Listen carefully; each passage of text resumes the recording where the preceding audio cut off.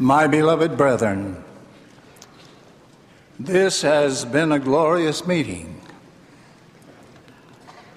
I realize you've only heard from 2 speakers plus our visitor, but it's still a glorious meeting.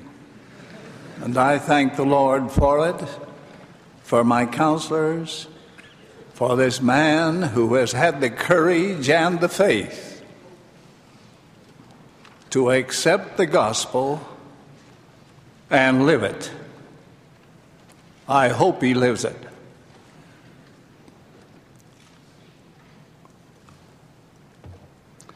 I have been especially pleased to see the number of young men in attendance this evening. With all my heart, I love the youth of the church. I have spent much of my life in their service, and their well-being and happiness are among my greatest concerns. Tonight, I would like to speak directly to young men of the Aaronic priesthood. I am grateful that many of your fathers and priesthood leaders are with you, for I would like them to hear my message also. Young men of the Aaronic priesthood, you have been born at this time for a sacred and glorious purpose. It is not by chance that you have been reserved to come to earth in this last dispensation of the fullness of times. Your birth at this particular time has been foreordained in the eternities.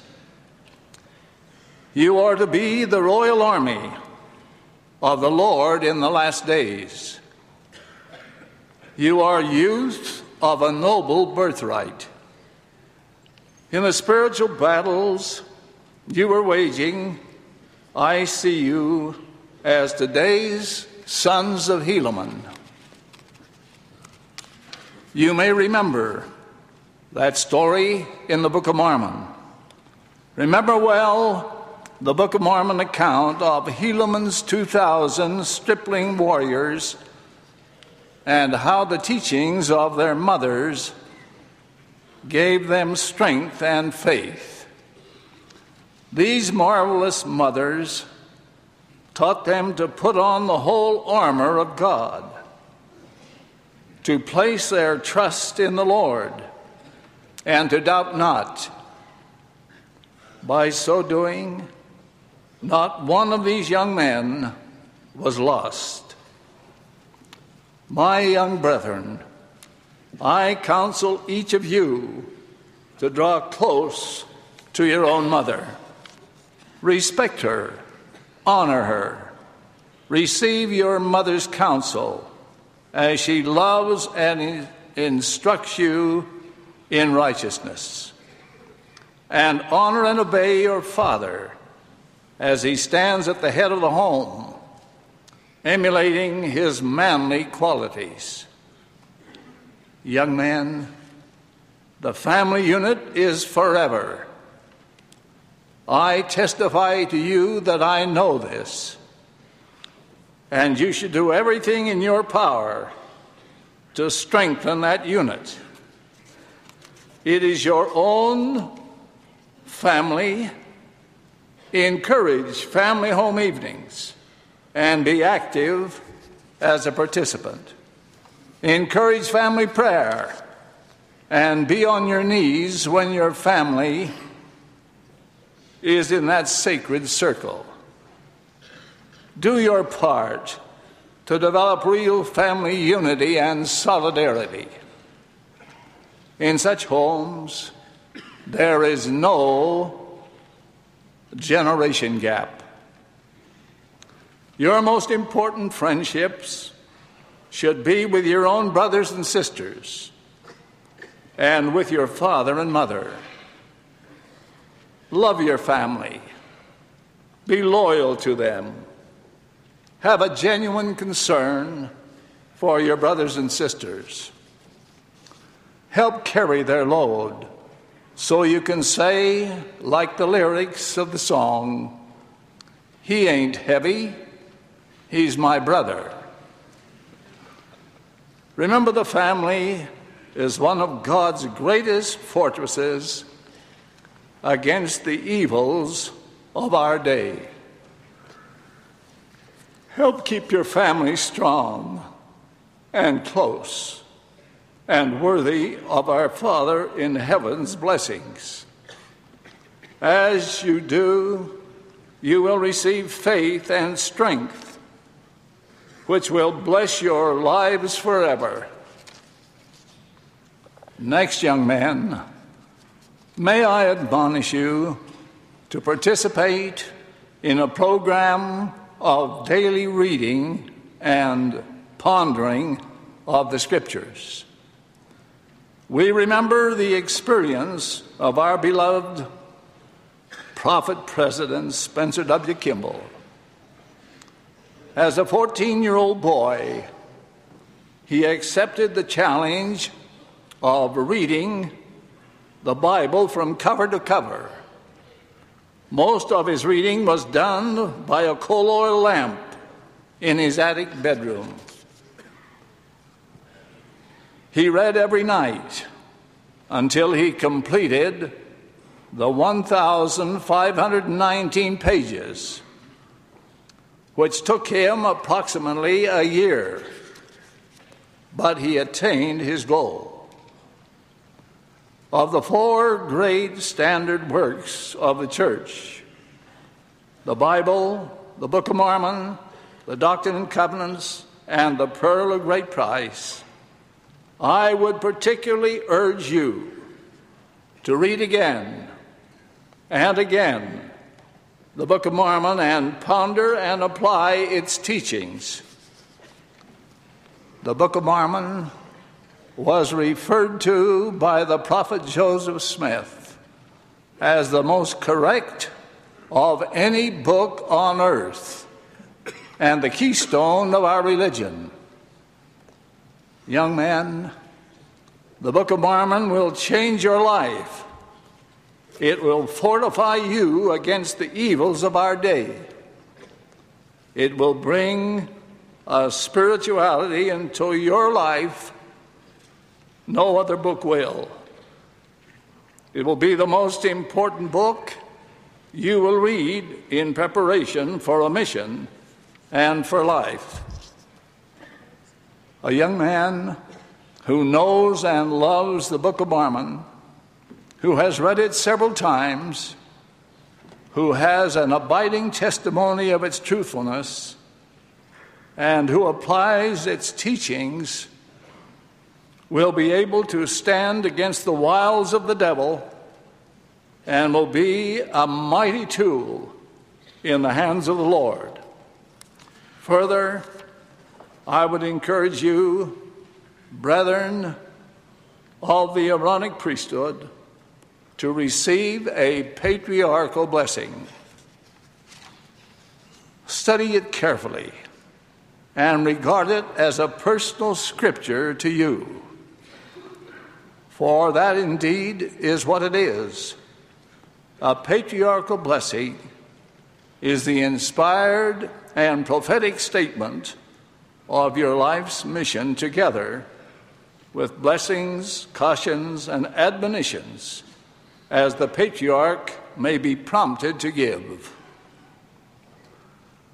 Young man, receive your patriarchal blessing under the influence of fasting and prayer, and then read it regularly that you may know God's will for you. May I direct your attention to the importance of attending all of your church meetings. Faithful attendance at church meetings brings blessings you can receive in no other way. Attend your sacrament meetings every Sunday. Listen carefully to the messages. Pray for the spirit of understanding and testimony. Be worthy to prepare and bless and pass the sacrament.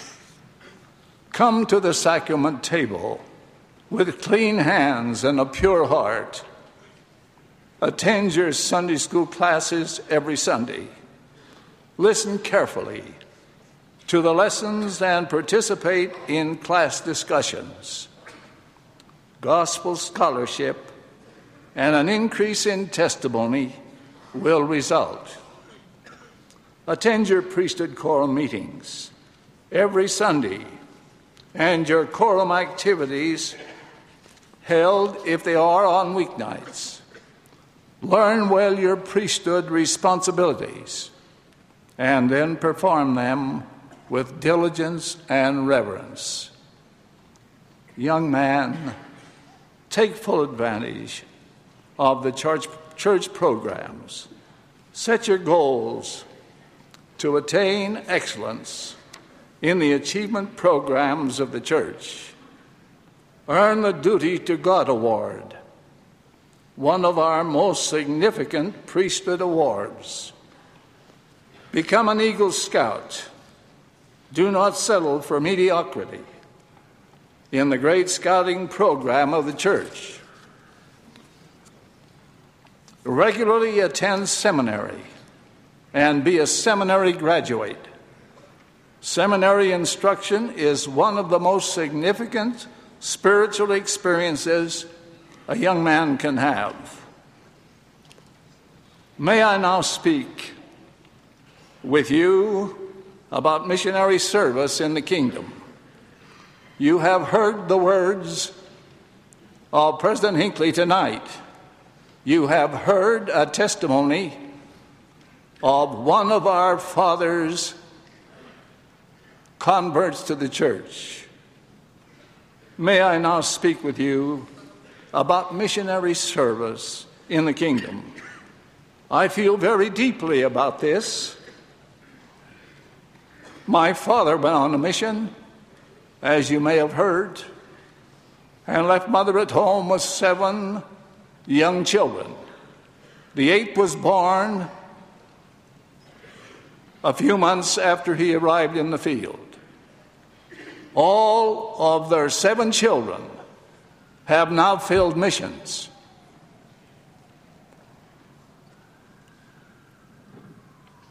And are grateful to the Lord for the missionary service they expected.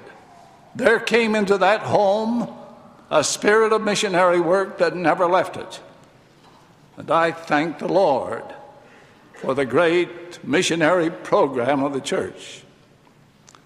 So, will you regularly attend seminary and be a seminary graduate? Seminary instruction is one of the most significant spiritual experiences a young man can have. May I now speak with you about missionary service in the kingdom. I feel very deeply about this. I pray that you will understand the yearning of my heart. The prophet Joseph Smith declared, "After all that has been said, our greatest and most important duty is to preach the gospel." The Lord wants every young man to serve a full-time mission. Presently, only about a fifth of the eligible young men in the world are serving full-time missions. This is not pleasing to the Lord.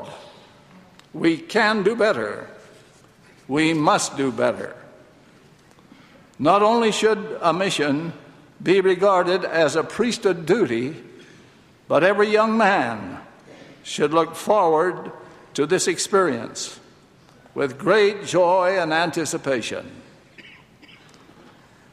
What a privilege, what a sacred privilege to serve the Lord full-time for 2 years with all your heart, might, mind, and strength. You could do nothing more important, School can wait. Scholarships can be deferred. Occupational goals can be postponed. Yes, even temple marriage should be achieved after a young man has served an honorable full-time mission for the Lord. And I would admonish you to date only faithful young women who also believe this and give you that encouragement. Young man, look forward to full-time missionary service. Show your love and commitment to the Lord by responding to the call to serve. Know that the real purpose in going into the mission field is to bring souls unto Him, to Christ, to teach the baptism, to teach and baptize our Heavenly Father's children, so that you may rejoice with them in the kingdom of our Father. Prepare now for your mission by doing those things we have discussed this evening. Another vital ingredient in preparation for your mission is to always live a clean life. We want morally clean young men in the mission field. We want you to live the clean life all of your life. We want the morally clean life to be your way of life. Yes, one can repent of moral transgressions. The miracle of forgiveness is real, and true repentance is accepted of the Lord. But it is not pleasing to the Lord prior to a mission or at any time to sow one's wild oats, to engage in sexual transgression of any nature, and then expect that planned confession and quick repentance will satisfy the Lord. President Kimball was emphatic on this point. I commend it to you. In his book, The Miracle of Forgiveness, he stated how much better it is never to have committed sin. That man who resists temptation and lives without sin is far better off than the man who has fallen, no matter how repentant the latter may be. One of our fine stake presidents shared with us the following experience. I remember a girl, he said, that I had gone to high school with. She was from a good LDS home and family. But when she was a junior in high school, she began to compromise her standards and principles. I remember how stunned I was one afternoon as a group of us were in the back of the bus riding home from school. And we were talking about the consequences of sin or transgressions. And she flatly announced that she wasn't worried about committing any sin because her bishop had told her she could easily repent and could be forgiven. Well, I was shocked with this flippant attitude that didn't reflect any understanding of repentance and no appreciation of the miracle of forgiveness. I was also sure that she had grossly understood the instruction of the council of her bishop. Adultery, or anything like unto it, is abominable in the sight of the Lord. President Kimball also wisely observed, among the most common sexual sins our young people commit are necking and petting. Not only do these improper relations often lead to fornication, pregnancy, and abortion, all ugly sins, but in and of themselves they are pernicious evils, and it is often difficult for youth to distinguish where one ends and the other begins. Too often, young people dismiss their petting with a shrug of the shoulders as a little indiscretion, while admitting that fornication is a base transgression. Too many of them are shocked or feign to be when told that what they have done in the name of petting was in reality a form of fornication. End of quote. Young men of the Aaronic priesthood, remember the scriptural injunction, "Be ye clean, who bear the vessels of the Lord." Remember the story of Joseph in Egypt, who hearkened not to the wife of Potiphar and maintained his purity and virtue. Consider carefully the words of the prophet Alma to his Aaron's son Coriantumr. "Forsake your sins and go no more after the lust of your eyes." The lust of your eyes. In our day, what does that expression mean?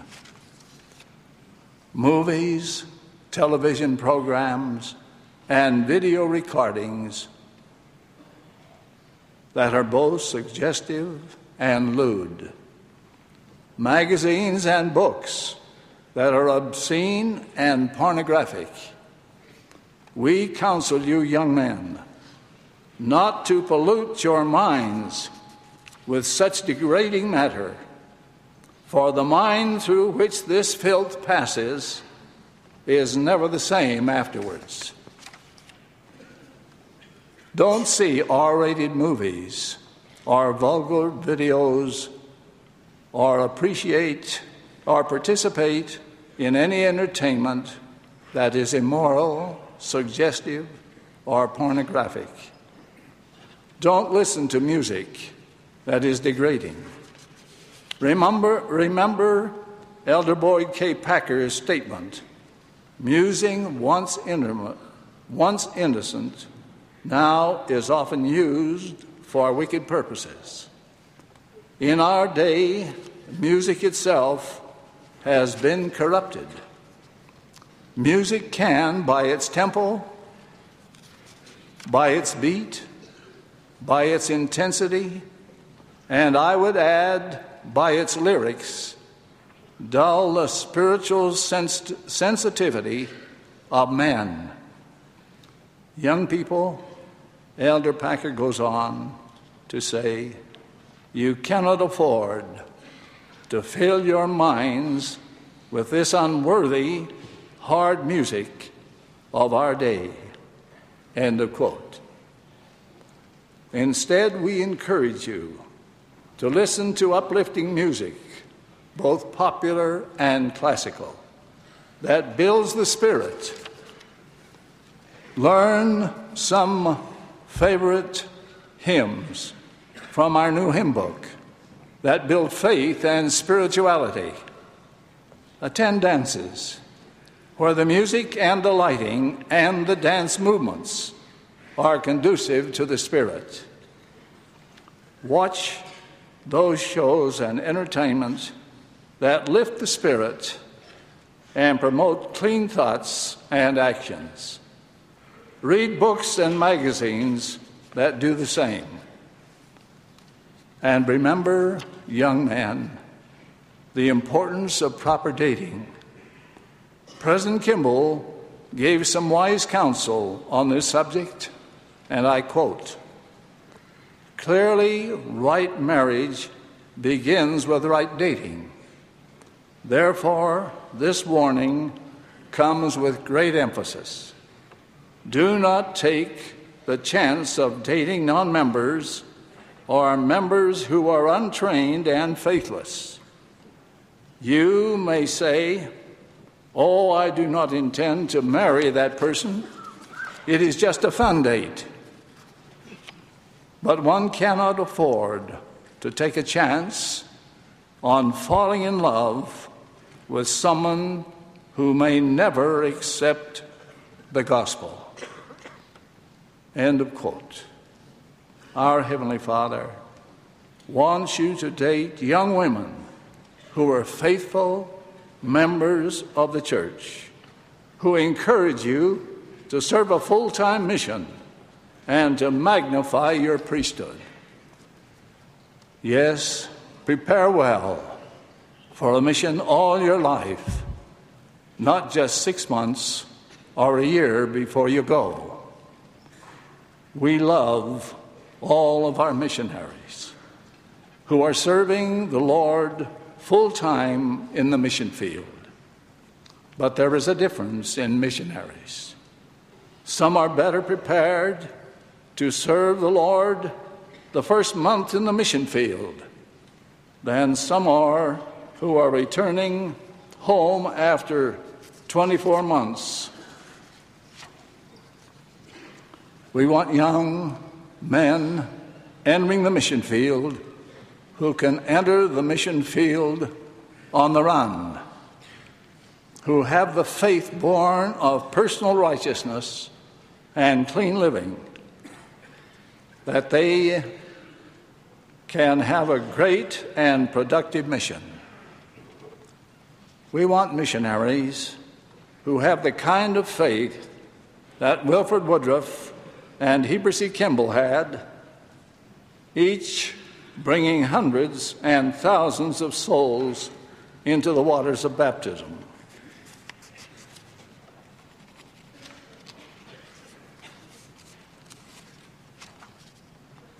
Give me a young man who has kept himself morally clean and has faithfully attended his church meetings.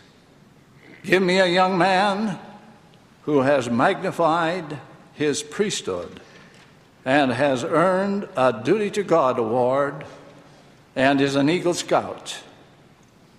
Give me a young man who is a seminary graduate and has a burning testimony of the Book of Mormon.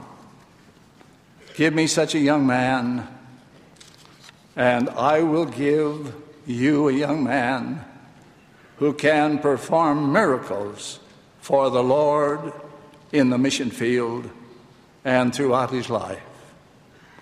Now, I would like to say a final word to the fathers and priesthood leaders in attendance this evening. Fathers, stay close to your sons. Earn and deserve their love and respect. Be united with their mother in the rearing of your children. Do nothing in your life to cause your sons to stumble because of your example. Guide your sons. Teach them. As I indicated last October, as we met in General Priesthood session, you have the major responsibility for teaching your sons the gospel. I would encourage you to reread that address. As important as the organizations of the church are for teaching our youth, fathers have a sacred calling to continually teach and instruct members of their families in the principles of the gospel of Jesus Christ. Priesthood leaders, remember that the bishop is the president of the Aaronic priesthood. Bishops, your first and foremost responsibility is the Aaronic priesthood and the young women of your wards. Stay close to your young men. Get inside their lives. A personal interview once a year with them is not sufficient to fulfill your sacred duty. Visit with them often. Attend their quorum and scout meetings. Go on their campouts. Participate in their youth conferences. Promote father and son activities. Talk with them often about the mission and regularly visit with them about their personal worthiness. Strengthen the Aaronic priesthood quorums. Effectively use the videotape entitled Vitalizing the Aaronic Priesthood Quorums and the accompanying travel guide. These are some of the finest tools we have in the Aaronic priesthood. Bishoprics, quorum advisors, and quorum presidencies should regularly use this training program. Now, in closing, my young men of the Aaronic priesthood, how I love you, how I respect you, and how I pray for you. Remember the counsel I have given you tonight. It is what the Lord would have you hear now, today. Live up to your godly potential. Remember who you are and the priesthood that you bear. Be modern-day sons of Helaman. Put on the whole armor of God. O youth of a noble birthright, with all my heart, I say, carry on, carry on, carry on. In the name of Jesus Christ, amen.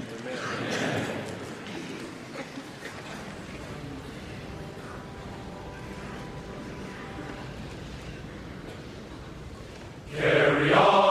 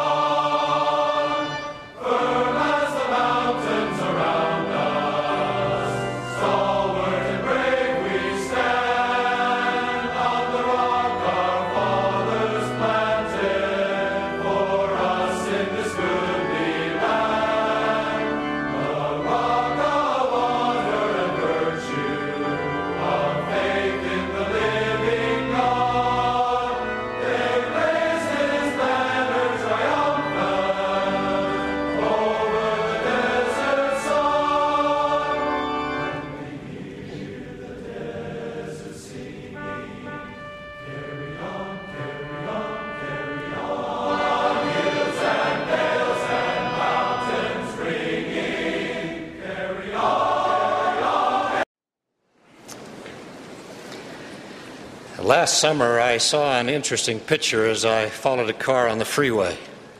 It was a large station wagon that had obviously endured many road skirmishes. The top rack was loaded with luggage. The seats were loaded with people.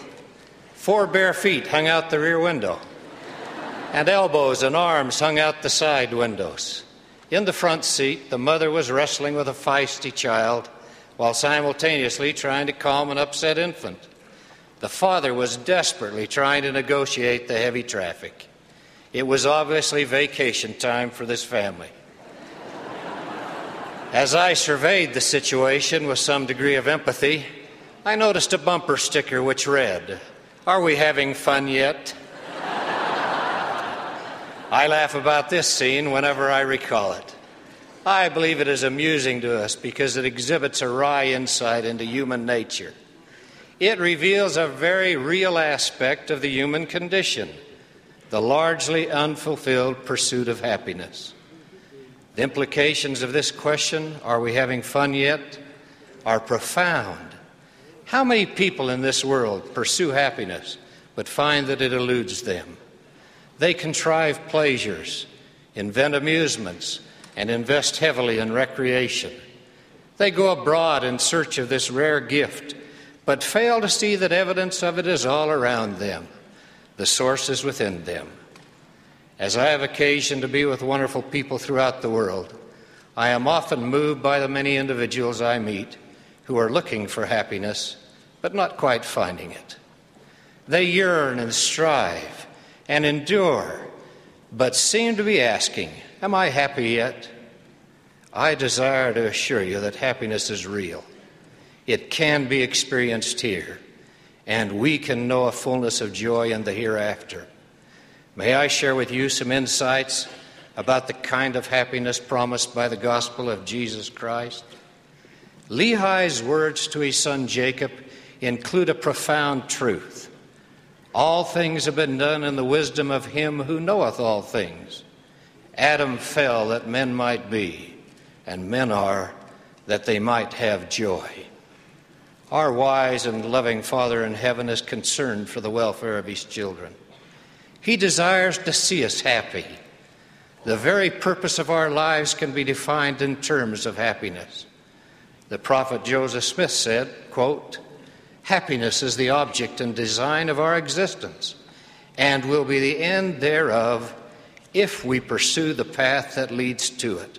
Close quote. Our yearnings for happiness were implanted in our hearts by deity.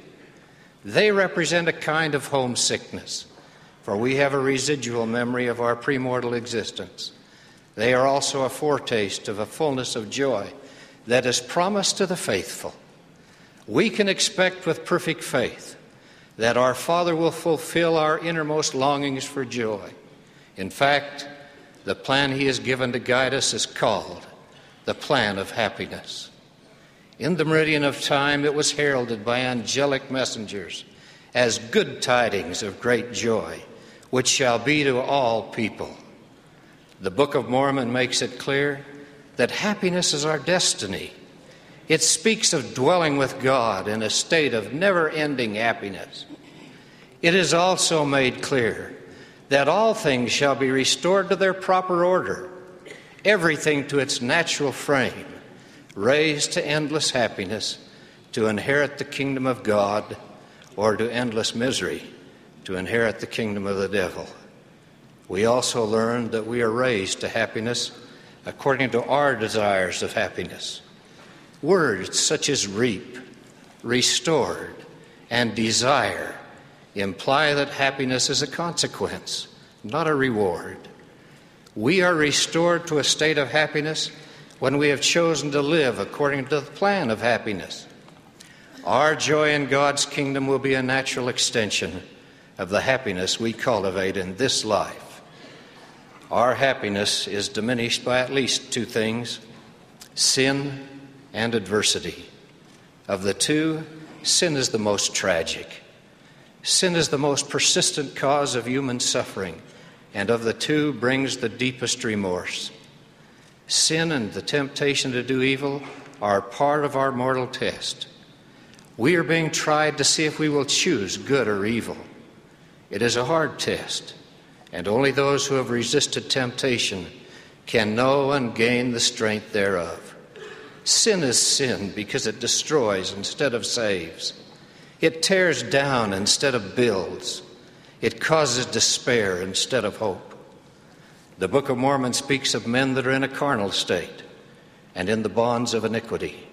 They are without God in the world, and they have gone contrary to the nature of God.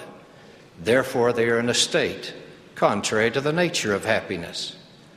It also records Samuel the Ammonite's warning to the Nephites Ye have sought all the days of your lives for that which ye could not obtain, and ye have sought for happiness in doing iniquity, which thing is contrary to the nature of that righteousness which is in our great and eternal Head.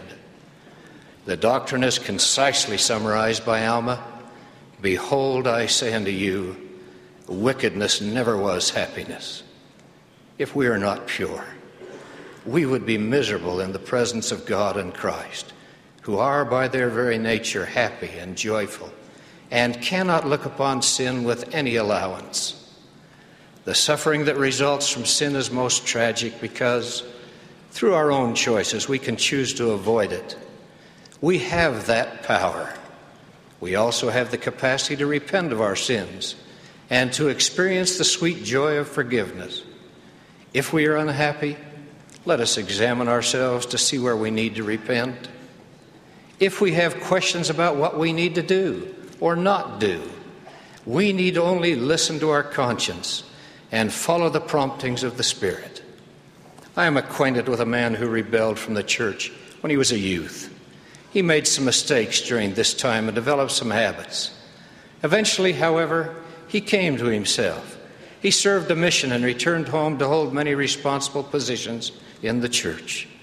But he was never quite happy. He could have said, as did Nephi, I am encompassed about because of the temptations and the sins which so do easily beset me. And when I desire to rejoice, my heart groaneth because of my sins. Finally, in a night of spiritual turmoil, he confessed to himself that he had never fully forsaken his sins. Although he had not committed sins worthy of church court action, he still harbored attitudes and thoughts that robbed him of spirituality. And he went through cycles of guilt and despair that dampened his happiness. He made up his mind to change, and he kept his resolve. He broke the chain of sin and despair, and for the first time in memory began to experience a real, true happiness. If someone had asked him, are we having fun, experiencing happiness yet? He could have answered yes, more happiness or joy than I could have imagined. Striving for happiness is a long, hard journey with many challenges. It requires eternal vigilance to win the victory. You cannot succeed with sporadic little flashes of effort. Constant and valiant living is necessary. That is why patience and faith are so often associated in the Scriptures. You must withstand every temptation of the devil with your faith on the Lord Jesus Christ. But remember, faith is not a magical formula. It requires that you make a deliberate decision to do good and then carry out your decision. Do it. Simply do it. And do it long enough that you experience success, no matter how hard it may seem. Your victory over self brings communion with God and results in happiness, lasting and eternal happiness. The other thing that may diminish our happiness is adversity. Adversity is also part of our mortal probation, experienced by everyone. It is different, however, from sin. While we can choose to avoid sin, we usually cannot choose whether we experience adversity. I am convinced if we are to have happiness in our hearts, we must learn how to preserve it in our hearts, in the midst of trouble and trial. We can control our attitude toward adversity. Some people are defeated and embittered by it, while others triumph over it and cultivate God-like attributes in the midst of it. I recall a true story from our pioneer heritage that illustrates how we can choose our response to adversity. Over 100 years ago, a Swedish family who had joined the church faced a long ocean voyage to America, a train trip from New York to Omaha, and then a trek by wagon train to Salt Lake City. During their train trip, they rode in stock cars used to haul hogs. The cars were filthy and filled with hog lice. On their wagon trip across the plains, a healthy baby was born, but their 3-year-old contracted cholera. During the night, the father went to a neighboring wagon to borrow a candle, but was told they couldn't spare one. This angered him, and he fumed as he sat in the dark with his son's limp, feverish body in his arms. The boy died that night. The next morning, the wagon master said they would hold a short funeral and bury the boy in a shallow grave. They were in Indian country and didn't have time to do more. The father insisted on staying behind and digging a grave deep enough so the animals would not disturb the body. They experienced other hardships before they reached Salt Lake City. Now both of them experienced the same trials. But the father became withdrawn, cantankerous, and bitter. He stopped going to church, found fault with church leaders. He became caught up in his own miseries, and the light of Christ grew dimmer and dimmer in his life. On the other hand, the mother's faith increased. Each new problem seemed to make her stronger. She became an angel of mercy, filled with empathy, compassion, and charity. She was a light to those around her. Her family gravitated toward her and looked to her as their leader. She was happy. He was miserable. I would offer one key in maintaining your happiness in spite of adversity. Christ said, "For whosoever will save his life shall lose it. But whosoever will lose his life for my sake, the same shall save it." If you would find happiness and joy, lose your life in some noble cause. A worthy purpose must be at the center of every worthy life. President Stephen L. Richards noted that life is a mission, not a career. As church members, our mission should be the greatest, noblest mission in the universe, the salvation of souls. President David O. McKay was fond of quoting the poet Robert Browning, who said, quote, "There is an answer to the passionate longings of the heart for fullness, and I knew it. And the answer is this: live in all things outside yourself by love, and you will have joy. That is the life of God. It ought to be our life. In Him it is accomplished and perfect, but in all created things it is a lesson learned slowly and through difficulty." Close quote. Service helps us forget our own travails. It enlarges our souls and gives us greater capacity to endure our own trials. Now I have spoken of our Father's plan of happiness, by which He guides us into eternal joy. I have talked about overcoming sin through repentance and self-mastery. And I have spoken of taking the edge off adversity through selfless service. Self-mastery and service are keys to our Father's plan.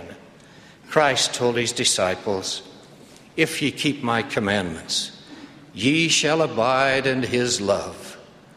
These things I have spoken unto you, that my joy might remain in you, and that your joy might be full."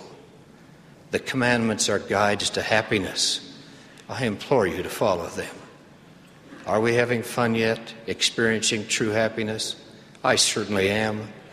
I find great joy in life, in obeying and serving.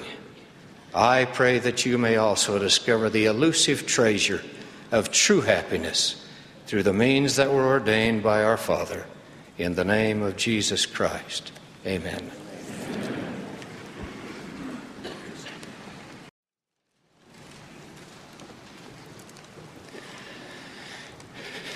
Recently, our family was viewing what was supposed to be a wholesome movie on videotape.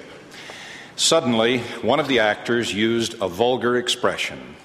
Embarrassed, we began to smooth this over for our 10-year-old daughter. She quickly assured us that we didn't need to worry because she heard worse than that every day from the boys and girls at her school. I'm sure most LDS parents have had similar experiences. The nature and extent of profanity and vulgarity in our society is a measure of its deterioration. I cannot remember when I first heard profane and vulgar expressions in common use around me. I suppose it was from adults in the barnyard or the barracks. Today, our young people hear such expressions from boys and girls in their grade schools, from actors on stage and in the movies, from popular novels, and even from public officials and sports heroes. Television and videotapes bring profanity and vulgarity into our homes. For many in our day, the profane has become commonplace and the vulgar has become acceptable. Surely this is one fulfillment of the Book of Mormon prophecy that in the last days there shall be great pollutions upon the face of the earth. The people of God have always been commanded to abstain from language that is profane or vulgar. Latter-day Saints should understand why. The names of God the Father and His Son Jesus Christ are sacred. The prophet Isaiah taught that the Lord will not suffer these names to be dishonored, polluted, as the Scriptures say. In the third of the 10 Commandments, the Lord commanded ancient Israel, "Thou shalt not take the name of the Lord thy God in vain, for the Lord will not hold him guiltless that taketh his name in vain." The same commandment was repeated to the Book of Mormon people by the prophet Abinadi, and to each of us through modern prophets. The Doctrine and Covenants gives this example: "Let all men beware how they take my name in their lips. For behold, verily I say that many there be who are under this condemnation, who use the name of the Lord and use it in vain, having not authority." Here we learn that we take the name of the Lord in vain when we use that name without authority. This obviously occurs when the sacred names of God the Father and His Son Jesus Christ are used in what is called profanity, in hateful cursings, in angry denunciations, or as marks of punctuation in common discourse. The names of the Father and the Son are used with authority when we reverently teach and testify of them, when we pray, and when we perform the sacred ordinances of the priesthood. There are no more sacred or significant words in all of our language than the names of God the Father and His Son, Jesus Christ. As we read in the Book of Mormon, after the Savior appeared to the people on this continent, He taught them that they must take upon them the name of Christ. "For by this name shall ye be called at the last day, and whoso taketh upon him my name, and endureth to the end, the same shall be saved at the last day." He has instructed His followers to call the church in His name. In our time, this is the Church of Jesus Christ of Latter-day Saints. The Savior taught that we should begin our prayers by saying, "Our Father who art in heaven, hallowed be thy name." In the Book of Mormon, the risen Lord gave these further instructions: "Therefore ye must always pray unto the Father in my name. And whatsoever ye shall ask the Father in my name, which is right, believing that ye shall receive, behold, it shall be given unto you. Pray in your families unto the Father, always in my name, that your wives and your children may be blessed." The Scriptures are replete with declarations that the name of Jesus Christ is the only name which shall be given under heaven, whereby salvation shall come unto the children of men. The Bible has hundreds of references to the name of God, a sacred word which usually refers to God the Father or Elohim. The ancient prophets also knew and revered the name of Jehovah, the Holy One of Israel, Jesus Christ, whom the Bible usually refers to as the Lord. These names were so sacred that the children of Israel were repeatedly commanded not to profane the holy name of their God. One who blasphemed the name of the Lord was commanded to be put to death by stoning. Cataloging the sins of his countrymen, the prophet Ezekiel said, "Her priests have profaned mine holy things.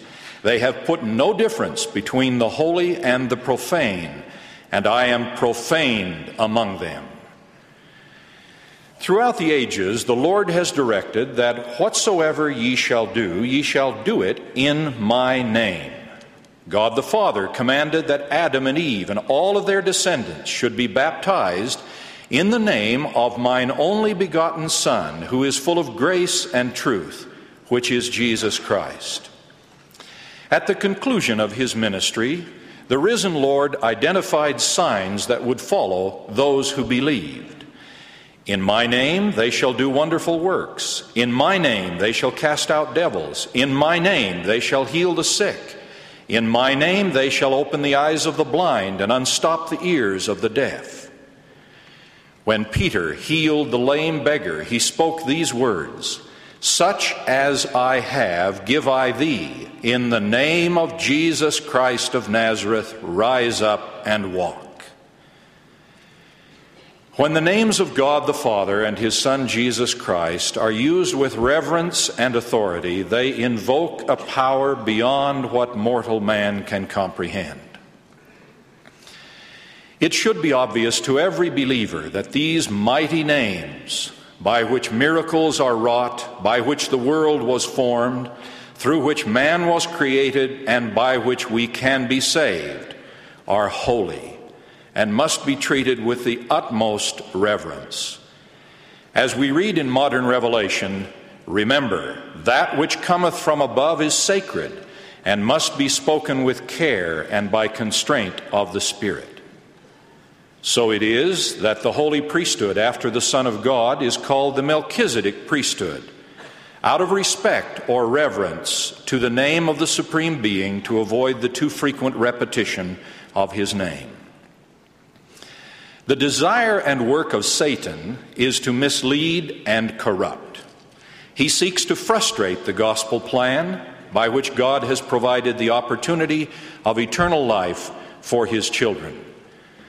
Satan seeks to discredit the sacred names of God the Father and his Son Jesus Christ, the names through which their work is done. He succeeds in a measure whenever he is able to influence any man or woman, boy or girl, to make holy names common and to associate them with coarse thoughts and evil acts. Those who use sacred names in vain are, by that act, promoters of Satan's purposes. Profanity is profoundly offensive to those who worship the God whose name is desecrated. We all remember how a prophet reacted from a hospital bed when an operating room attendant stumbled and cursed in his presence. Even half conscious, President Kimball recoiled and implored, "Please, please, that is my Lord whose names you revile." The words we speak are important. The Savior taught that men will be held to account for every idle word in the day of judgment. For by thy words thou shalt be justified, and by thy words thou shalt be condemned. He also said, "That which cometh out of the mouth, this defileth a man." Truly, as the Apostle James taught, the tongue is a fire, an unruly evil that can defile the whole body. Profanity also takes its toll on the one who uses it. As we read in Proverbs, "A wholesome tongue is a tree of life, but perverseness therein is a breach in the Spirit." The Spirit of the Lord, the Holy Ghost, testifies of God the Father and his Son, Jesus Christ. When those names are dishonored, that Spirit, which doth not dwell in unholy temples, is offended and withdraws. For this reason, those who profane the name of God inevitably relinquish the companionship of his Spirit. As the Apostle Paul taught Timothy, in order to be approved unto God, we must shun profane and vain babblings, for they will increase unto more ungodliness. Profanity leads to more ungodliness because the Spirit of the Lord withdraws and the profane are left without guidance. Vulgar and crude expressions are also offensive to the Spirit of the Lord. The Apostle James taught that followers of Christ should be slow to speak, slow to wrath, and should lay apart all filthiness. In the Bible, filthiness is a term associated with sexual sin and with lewd language. Thus, Paul was surely condemning vulgarity when he wrote the Colossians, "Also put off all these: anger, wrath, malice, blasphemy, filthy communication out of your mouth." These biblical condemnations of vulgarity are needed in our day. Indecent and vulgar expressions pollute the air around us. Relations that are sacred between husband and wife are branded with coarse expressions that degrade what is intimate in marriage and make commonplace what is forbidden outside it. Moral sins that should be unspeakable are in the common vernacular.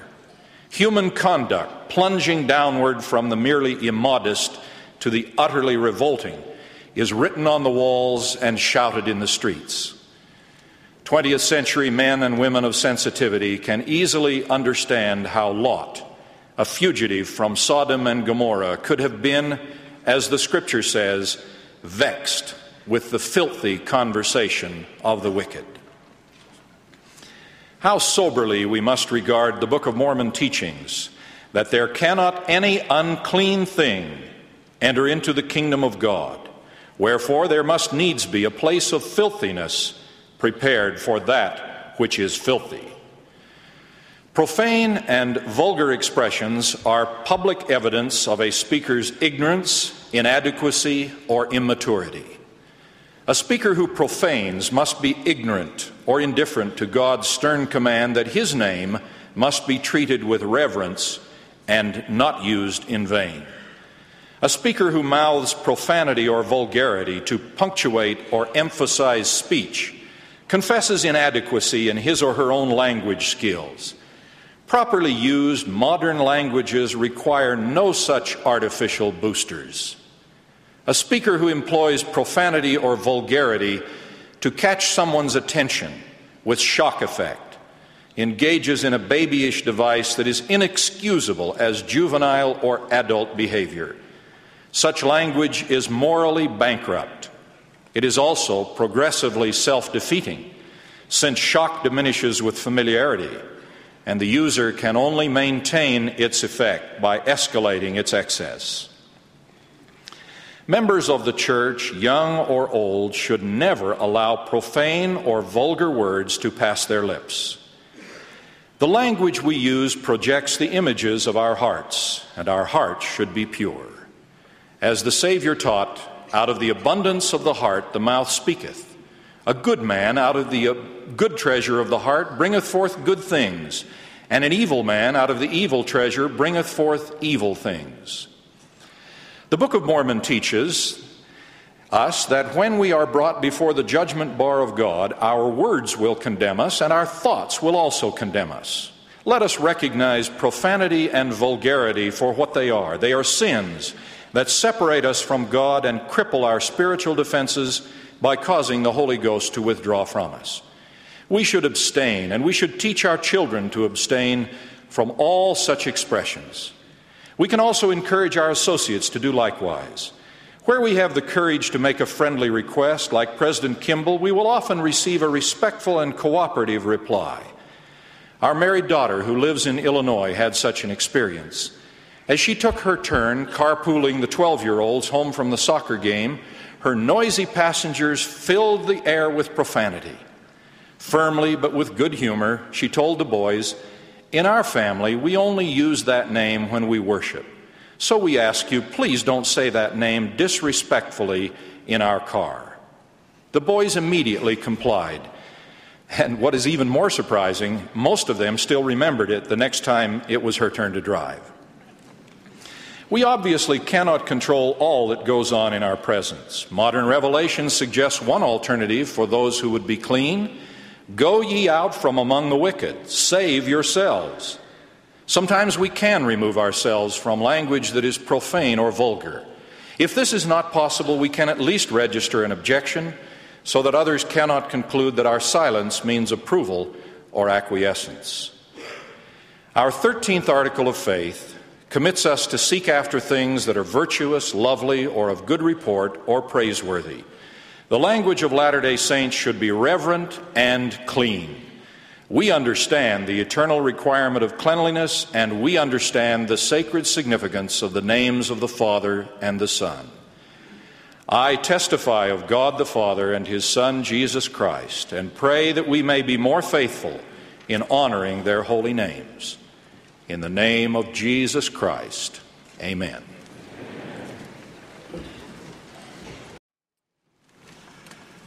My brethren and sisters, I greet you with love and sincere appreciation. I seek the direction of the Holy Spirit. Today is the birthday of the Church. It was organized 156 years ago, which was 1,830 years since the coming of our Lord and Savior, Jesus Christ in the flesh. 6 men participated as the official incorporating body. Those original 6 have now become approximately 6 million. The growth of this work has been a constantly unfolding miracle. And what an exciting and wonderful experience it is to be a part of it. Although storms of adversity have raged against it, it continues to move steadily forward along the course which the Almighty has outlined for it. It does so quietly, without great noise and fanfare, touching for good the lives of men and women across the earth. Its mission is not empire building. Its mission is to teach faith and repentance, and to bring truth and gladness to all who will listen and hearken to its message. 5 months ago, a solemn gathering was held in this great tabernacle to mourn the passing of a beloved leader. I speak a few words of personal testimony of President Spencer W. Kimball. For 42 years, he served as apostle and prophet. His moving example of sincere humility, his outreaching love for people, his quiet and earnest declarations of faith have touched all of us. The majesty of his life was found in its simplicity. There was never any of the ostentatious, the boastful, the proud, evident in his character. Yet there was an excellence that shone like gold. He was a man from whose life the husk of mediocrity had been winnowed by the hand of God. I loved him with that love which men in the service of the Lord come to feel and know. Now there is another. And during this conference we shall be constituted a solemn assembly to sustain as prophet, seer, and revelator, and President of the Church of Jesus Christ of Latter-day Saints, the man who, under the plan of the Lord, has been chosen, ordained, and set apart to this most high and sacred office. This transition of authority, in which I have participated a number of times, is beautiful in its simplicity. It is indicative of the way the Lord does things. Under his procedure, a man is selected by the prophet to become a member of the council of the 12 apostles. He does not choose this as a career. He is called, as were the apostles in Jesus' time, to whom the Lord said, "Ye have not chosen me, but I have chosen you and ordained you."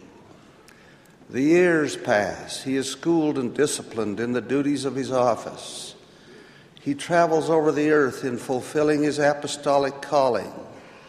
It is a long course of preparation in which he comes to know the Latter-day Saints wherever they may be, and they come to know him. The Lord tests his heart and his substance. In the natural course of events, vacancies occur in that council, and new appointments are made.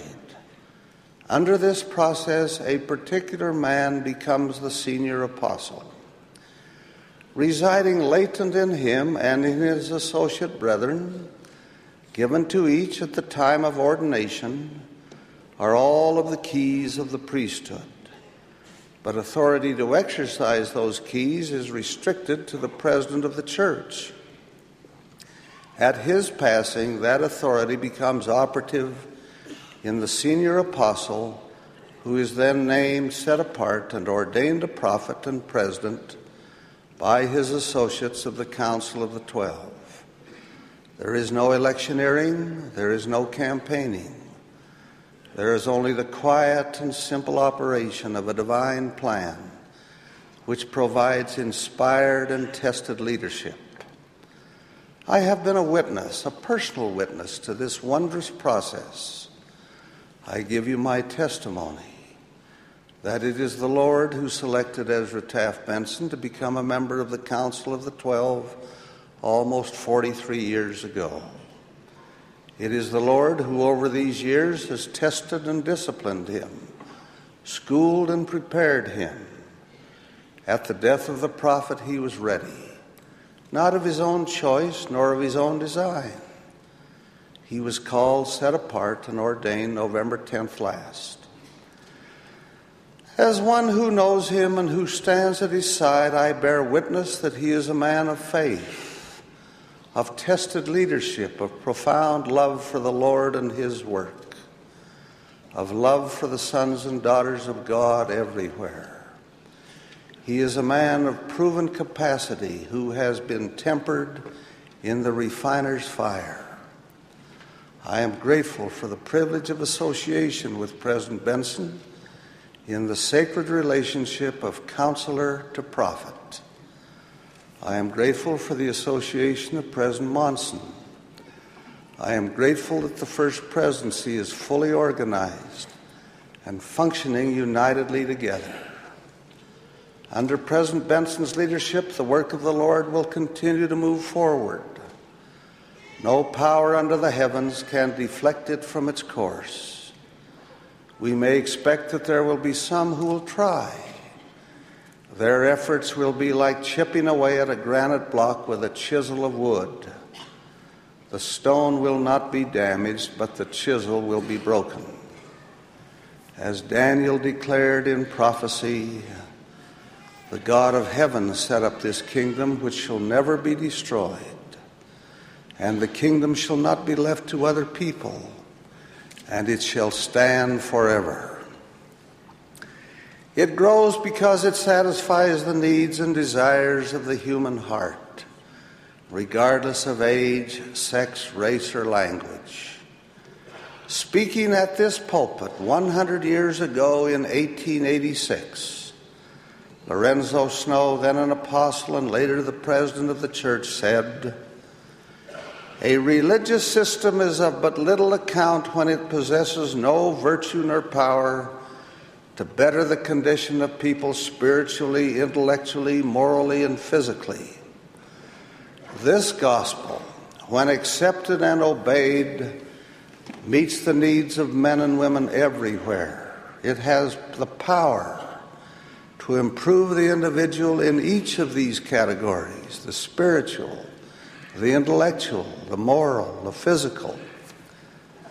In his great intercessory prayer, Jesus declared, "And this is life eternal, that they might know thee, the only true God, and Jesus Christ, whom thou hast sent." Such knowledge is the very foundation of spiritual strength. This is the great basic purpose of the restoration of the gospel in this, the dispensation of the fullness of times, to declare the living reality of God, the eternal Father, and of his beloved Son, the resurrected Lord Jesus Christ. To know them, to love them, to obey them, is to have life eternal. It is our mission to declare with words of soberness and truth that God is our eternal Father, the God of the universe, the Almighty One, and that Jesus Christ is his firstborn, the only begotten in the flesh, who condescended to come to earth, who was born in a stable in Bethlehem of Judea, lived the perfect life and taught the way of salvation, who offered himself a sacrifice for all, enduring pain and death on the cross, and then who came forth in a glorious resurrection, the first fruits of them that slept. Through him and by him and of him, all are assured salvation from death and are offered the opportunity of eternal life. This is the great undergirding truth of our faith. It is the overarching canopy under which we find our spiritual strength. With this knowledge we grow spiritually, our spirits in kinship with the Spirit of God. It is the way out of darkness. It affords the strength needed to rise above sin. I recently received a letter from a man, a business executive. He told of the waste of his life in corrupt living, of the pain he had caused his loved ones. Then the influence of the gospel came into his life. I quote from his letter, "I have come to know that I have offended greatly my Father in heaven and his Son.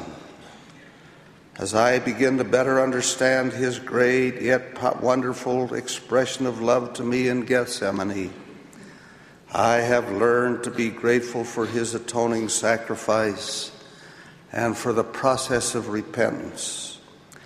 I have walked that bitter road of darkness and despair for so many years that I desire now only to come into the light. As I continue to read and ponder the Scriptures and plead with the Lord for an understanding and forgiveness of my past, I have come to love him, and never will I offend him again. I will always try to the best of my ability to pattern my life after him." This restored gospel brings not only spiritual strength, but also intellectual curiosity and growth. Truth is truth. There is no clearly defined line of demarcation between the spiritual and the intellectual when the intellectual is cultivated and pursued in balance with the pursuit of spiritual knowledge and strength. The Lord Almighty, through revelation, has laid a mandate upon this people in these words: "Seek ye out of the best books words of wisdom, seek learning, even by study and also by faith." The other evening I picked up a new publication of the writings of Dr. Hugh Nibley, a man my age whom I have known and admired for many years. On the dust jacket of the book, I read these words: "As a young man, he memorized vast portions of Shakespeare and studied Old English, Latin, Greek, and other languages. As a student at Berkeley, he began reading at the southwest corner of the 9th level of the library and worked his way down to the northeast corner of the 1st level, studying every significant book that caught his eye. His encyclopedic knowledge has given him tremendous and well-deserved status among his peers. It also has made him a powerful advocate of the work of the Lord. His appetite for learning has been whetted by the gospel he loves. This church spends a very substantial part of its resources to train the minds and hands of its young people, whatever their choice of discipline, be it science, commerce, various of the professions, or the arts. A declaration of our faith reads, "If there is anything virtuous, lovely, or of good report or praiseworthy, we seek after these things." This embraces the truth of science, the truth of philosophy, the truth of history, the truth of art. I emphasize the word truth. It is a principle set forth in our Scripture that the glory of God is intelligence, or in other words, light and truth. The mind of man is the crowning creation of God, in whose express image man was made. The development of the mind is a companion responsibility to the cultivation of the Spirit, as set forth in the revealed principles of the restored gospel of Jesus Christ. Accompanying these and growing out of them is the development of moral strength. How sorely this is needed in the world in which we live. Were the standards of Sodom and Gomorrah worse than those of many of this generation? President Benson, in his opening address yesterday, called on us to repent. Fortunately, there are among those who walk in sin at least a few who have come to know that there is something better and who now long for forgiveness and an opportunity. I extract a few lines from the letter of one who was excommunicated from the church because of aggravated immoral behavior. He now writes, "After I was cut off from the church, the pain and torment were hell. I did not believe anyone could suffer such pain and still live." He then pleads for help to come back and expresses appreciation for those who are now putting their arms around him to give him strength. The church is the guardian and teacher of moral values. Regrettably, there are some who disregard those teachings. Some are enticed by the reading of pornographic writings and the viewing of pornographic materials to set aside self-discipline and become involved in the quagmire of immorality. In too many cases, wives and children become their victims. I have previously spoken from this pulpit concerning child and spouse abuse. I repeat for emphasis an earlier statement. Abuse of children on the part of fathers or anyone else has long been a cause for excommunication from the church. No man who has been ordained to the priesthood of God can with impunity indulge in either spouse or child abuse. Such activity becomes an immediate repudiation of his right to hold and exercise the priesthood and to retain membership in the church. If there be any within the sound of my voice who may be guilty of such practices, let him or her repent, and as a part of that process, go to his or her bishop and confess, seeking help to do the right thing to remedy the evil. I repeat, one of the great purposes of this work, as revealed by the Lord, is to fortify against moral sin. To the degree that we accept and follow these teachings, we shall be a happy and blessed people. Finally, there is inherent in the doctrine, the teaching, and the practices of this church those elements which will improve the individual physically. The body is the temple of the Spirit. It is God's creation as a part of His eternal plan. As I read and hear of the findings of modern medical science, I give thanks to our Creator for revealing unto His prophet what we call the word of wisdom. It sets forth in language spoken 153 years ago principles now confirmed and taught by modern dietary science. With all of this is given a divinely spoken promise, the like of which is found nowhere else. And all saints who remember to keep and do these sayings, walking in obedience to the commandments, shall receive health in their navel and marrow to their bones, and shall find wisdom and great treasures of knowledge, even hidden treasures, and shall run and not be weary, and shall walk and not faint. And I, the Lord, give unto them a promise that the destroying angel shall pass by them as the children of Israel and not slay them. What a marvelous, remarkable, and unique statement of religious principle that is. It is a part of our doctrine, given by an all-wise Father, our Creator, for our physical and temporal good. I'm not saying the disease will not come, the death will not strike. Death is a part of the divine plan, a necessary step in the eternal life of the sons and daughters of God.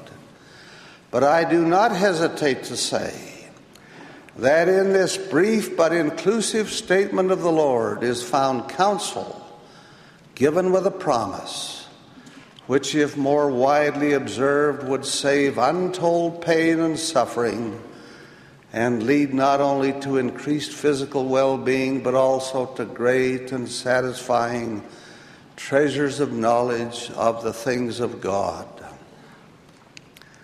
All of this of which I have spoken comes of the revealed word of the Almighty to bless His children. We invite you, wherever you may be, or whatever your circumstances, to come and partake. God be thanked for this glorious work, for this day of restored truth and light, for the gospel of Jesus Christ. I bear witness of its divinity as I express unto you, my brethren and sisters, my love for each of you. In the name of Jesus Christ, amen.